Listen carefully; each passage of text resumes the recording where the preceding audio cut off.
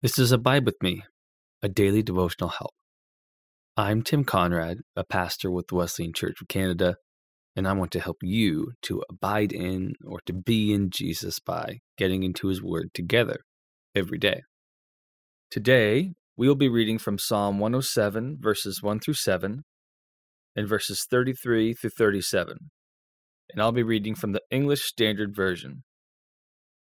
If you can, I highly recommend that you find a quiet place where you won't be distracted for the next 10 minutes or so, and have the Bible open in front of you to follow along as you hear the word of the Lord. Pause this now if you need to get yourself situated, and then press play again when you're ready, and we'll get started. Let's pray. Heavenly Father, thank you for this day and for your word. Lord, I pray that as we hear this word, your Spirit would be active in teaching us, in guiding us, in shaping and forming our character, our very being. Mold us into the image of Christ. Increase in us faith in your Son, Jesus. And may we trust you for our every need, for our daily bread.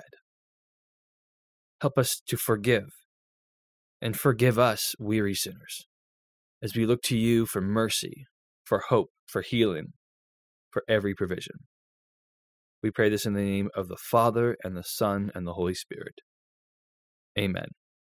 So let's hear together from the word of the Lord in Psalm 107, verses 1 through 7, and verses 33 through 37. Oh, give thanks to the Lord, for he is good, for his steadfast love endures forever. Let the redeemed of the Lord say so, whom he has redeemed from trouble, and gathered in from the lands, from the east and from the west, from the north and from the south.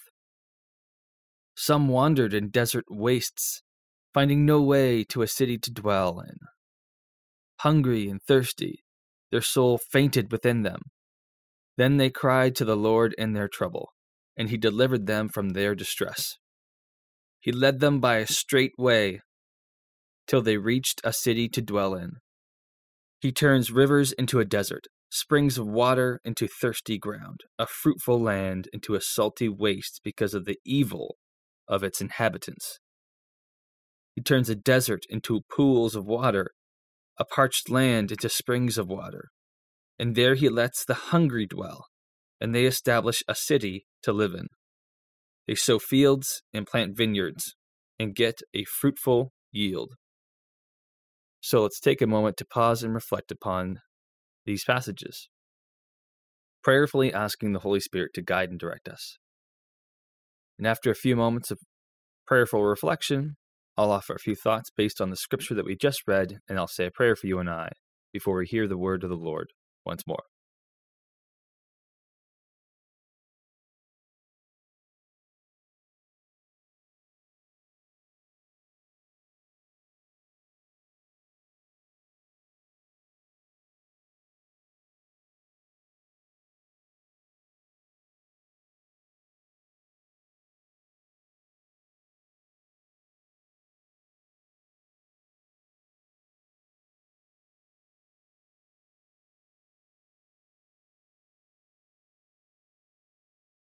The Lord redeems. He buys back people who are lost and weary, people who have sold themselves to slavery, people who have given themselves up to a harsh master. The world of the ancient Near East had no concept of there not being a God. There's barely a thought in almost any average person's mind, whether king or pauper, that there couldn't be a God.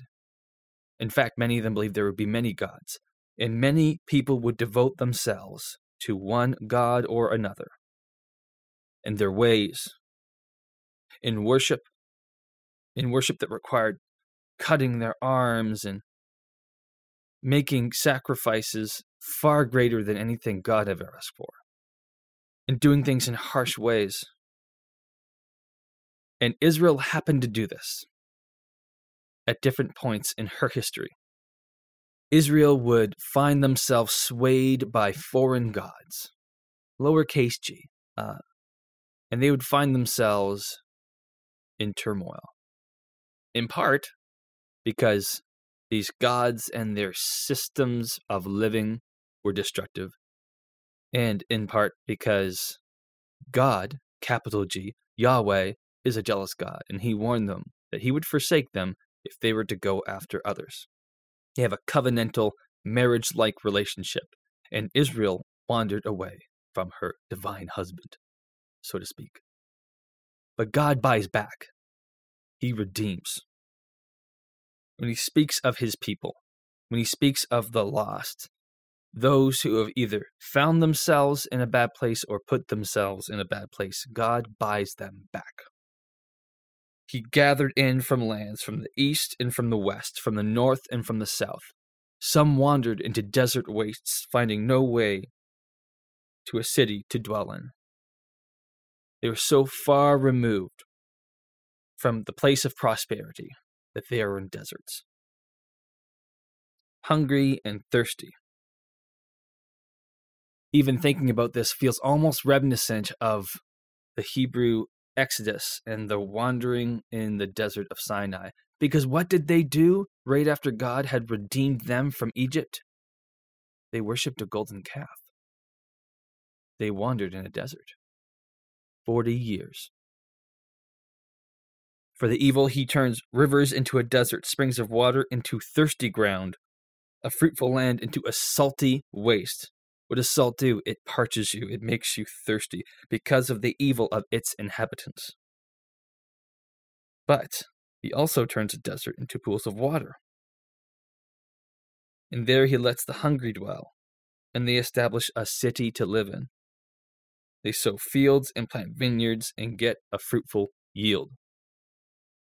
Desert, hunger, thirst, city, protection, strength, prosperity. All these different contrasting things are a beautiful reminder of, and a sobering reminder of the plight of us when we find ourselves wandering apart from God. But the beauty when he redeems after we've wandered.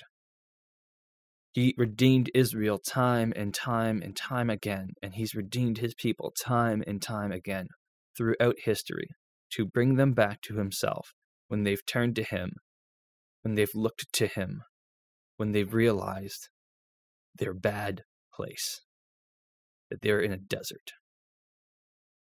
Feeling lack is not uncommon for many people. Let's pray today about finding God while we're in a desert place, looking back to him after we've looked to other things, hoping in him after we've put our hope and our time and our energy and our effort into other things. Let him be the provider of prosperity, of rivers, of gardens, of cities, of quenching our hunger and our thirst. Let's pray. Heavenly Father, you are our hope. We need you. May we not forget this, that you are the God who buys back, that we might say so, that your steadfast love endures forever. That we might say that you are good and trust in your goodness, trust in your provision. You buy us back, that you redeem us, that you lead us on a straight path into a city, fortified, strong, full of prosperity, for hope and security. May we look to you for these things, not relying on our own strength, but recognizing that you are the one who provides, that you're the one who's also going to judge the evil and the wicked, that their seeming endless supply of prosperity in light of wickedness or in spite of wickedness, that you deal with that, and we can trust in you to do so, while we trust in you to provide for us as we look to you. Today, I pray that we would have this at the forefront of our hearts and minds. I pray this in your holy name. Amen.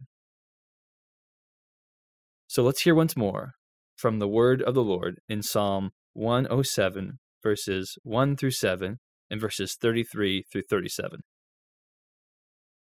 O give thanks to the Lord, for he is good, for his steadfast love endures forever.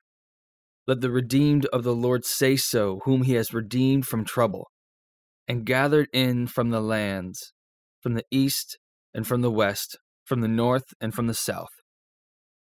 Some wandered in desert wastes, finding no way to a city to dwell in. Hungry and thirsty, their soul fainted within them. Then they cried to the Lord in their trouble, and he delivered them from their distress. He led them by a straight way till they reached a city to dwell in. He turns rivers into a desert, springs of water into thirsty ground, a fruitful land into a salty waste because of the evil of its inhabitants. He turns a desert into pools of water, a parched land into springs of water. And there he lets the hungry dwell, and they establish a city to live in. They sow fields and plant vineyards, and get a fruitful yield.